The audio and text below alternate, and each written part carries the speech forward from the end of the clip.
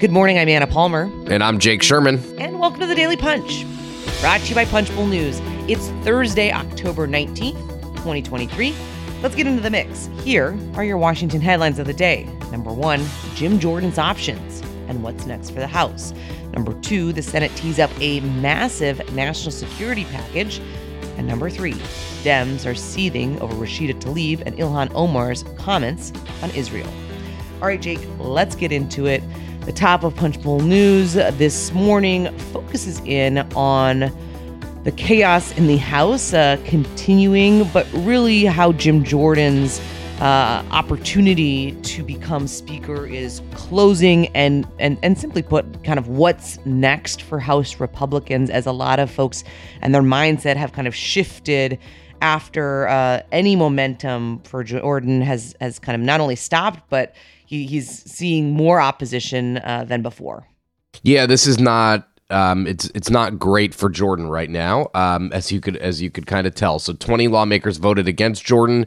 A day later, he lost 22, and we heard last night that Jordan does not want to go to the floor for a third vote. Does not. Now, his office denies that, but I think we've spoken to, I'm trying to count, 7, 8 people, a lot of people who have confirmed that they've been in conversations, been briefed with on conversations. People who are involved in this story, involved in the effort here, who say they don't want him.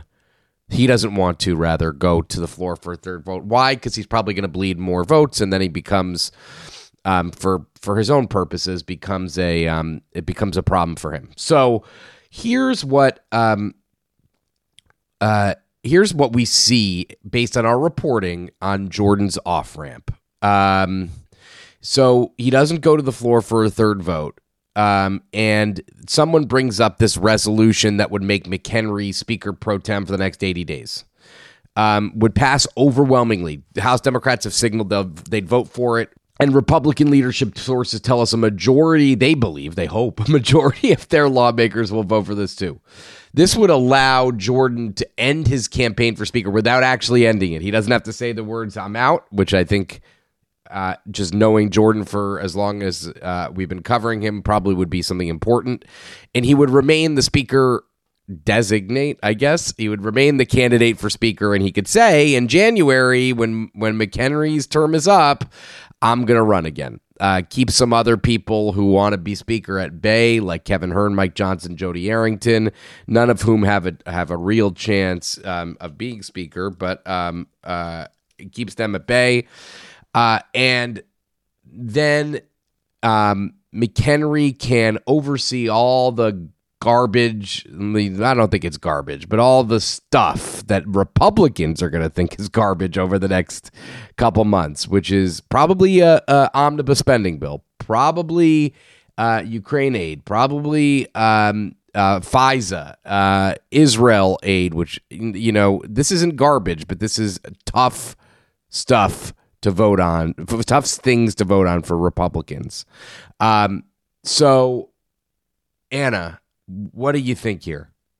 Yeah, I think that it is, honestly, it's a pretty convenient way out, right? I mean, I'm sure that's not how Jordan and his team see it necessarily. I'm sure they're very frustrated. They thought that they were going to be able to do some arm twisting, cut some deals.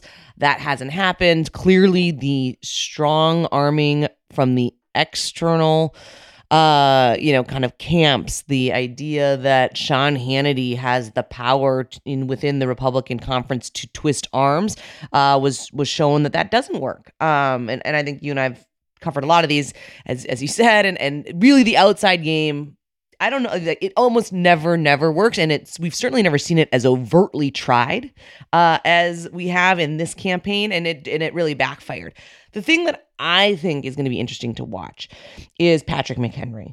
To your point, this would be a bipartisan, kind of Democrats would likely come on board for a McHenry, short-term speakership. But the question's going to be, to your point, I mean, there's a lot of things that need to get done that likely will need Democratic votes to get passed. And is that how McHenry sees the most advantageous use of the gavel? or is he going to be hamstrung like his predecessor would be, in the terms of Speaker Kevin McCarthy and certainly others, to say like, okay, we're still not going to take up some of these bills because we can't pass them just with Republicans. I think that's an open question. Yeah, I think that's right. But the real advantage here, Anna, is that if this goes through and someone tries to remove McHenry, Democrats will probably protect him as long as he's behaving, as long as he's not doing the kinds of things that Democrats will object to. But a couple other things worth mentioning, Anna. The dynamics in the leadership are going to be so fascinating. First of all, McHenry and Jordan. If Jordan is still saying he's the Republican designate for Speaker, that's going to lead to an interesting dynamic between Jordan and McHenry. Now, listen, I think McHenry will probably keep Jordan in the loop. But so that's that. Number two, McHenry and Steve Scalise do not have a great relationship anymore. They used to have a good relationship, but they have drifted apart in recent years, and McHenry will be his senior in the House Republican Conference. So all interesting dynamics here as we're on day 16 of the House Republicans looking for a speaker. What a world we live in. What a world we live in. All right, let's go on to the number 2 story of the morning. Biden and the Senate are setting the stage for a massive national security funding package. The president will be addressing the nation tonight. And he's not just going to be talking about Israel. He's expected to use the Oval Office speech to make a broader case for his forthcoming supplemental funding request. Jake, that request is going to touch on a number of national security priorities from Europe to the Middle East to the Indo-Pacific. As we reported this week, the package is expected to come in around $100 billion with a B dollars. Senators from both parties seeing the White House announcement, a presidential address on the U.S. response to Hamas's attack on Israel and Russia's assault on Ukraine as a necessary effort to try to lump together the violent conflicts into one broader struggle, and then also seemingly try to find a way forward in Congress to get this massive spending package passed. Yeah, $100 billion, and Joe Biden, again, you're right, going to the giving a speech tonight at 8 o'clock to the country about how he sees the war in Israel and what he plans to do about it, and making the case, I would imagine, for this package. Now, the prospects of this package, I think, are, if McHenry is speaker, which I think, again, source to me last night said 95% chance he's the speaker by the end of the week. Does he keep Ukraine and Israel lumped together? I think he's I don't know, but I would assume. I actually don't know what his position is on Ukraine, so I'm not going to try to assume at all. But what does that look like? $100 billion is a lot to swallow, but this is the kind of thing you get from not getting a speaker, Anna, is that the administration is going to get a lot more of what it wants if Democrats help McHenry get through. The Republicans can't find a speaker, so all of these things become live options for the House of Representatives. Also worth noting, Andrew has some reporting on the classified Israel briefing yesterday, and telling us that a lot of the senators feel like there was no clarity on Iran's possible role in the planning of the Hamas terror attacks on Israel. A lot of frustration from senators about that, and the need from both Democrats and Republicans that they want to see more information from the Biden administration around what is happening in Israel and the kind of what led to this conflict, as well as the kind of continuing war that is ongoing.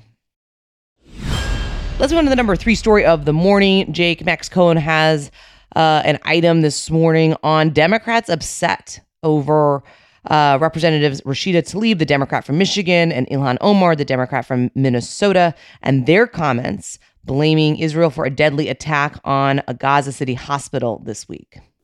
Yes, some strife in the Democratic Party, the House Democratic Caucus, over the Israel. Now, Rashida Tlaib and Ilhan Omar have blamed Israel for a deadly attack on a Gaza City hospital this week. That attack, according to our own intelligence and Israeli intelligence, was the result of a errant rocket fire, a failed rocket launch from Gaza. Some Jewish Democrats have complained to Jeffries about the incident and the lack of forceful response from the leadership. Anna, we don't have to get into all this, but this gets into a larger dynamic in the House Republican Conference, the House Democratic Caucus, rather, about Israel. It's been there's a continual drama over the United States support for Israel in the Democratic Caucus. Let's be clear, the vast majority of House Democrats are where Biden is on Israel, but there are a number of loud voices and that get a lot of attention who are not where the rest of the Democratic Party is. Max does a great job of detailing that. All right. With that, thanks so much for listening. We appreciate it. Just a reminder, I'm going to be on stage with Andrew Desidero this morning at 8:30 a.m. discussing the future of cybersecurity with Representative Andrew Garbarino, the Republican from New York. You can still join us in person or live stream this morning. It's going to be an interesting conversation, part of our larger project, the future of cybersecurity, this month, where we've been detailing every week different aspects of what is happening with this crucial issue, from the state of play, the legislative state of play, as well as the players. You can check that out at punchbowl.news. Have a great day and stay safe.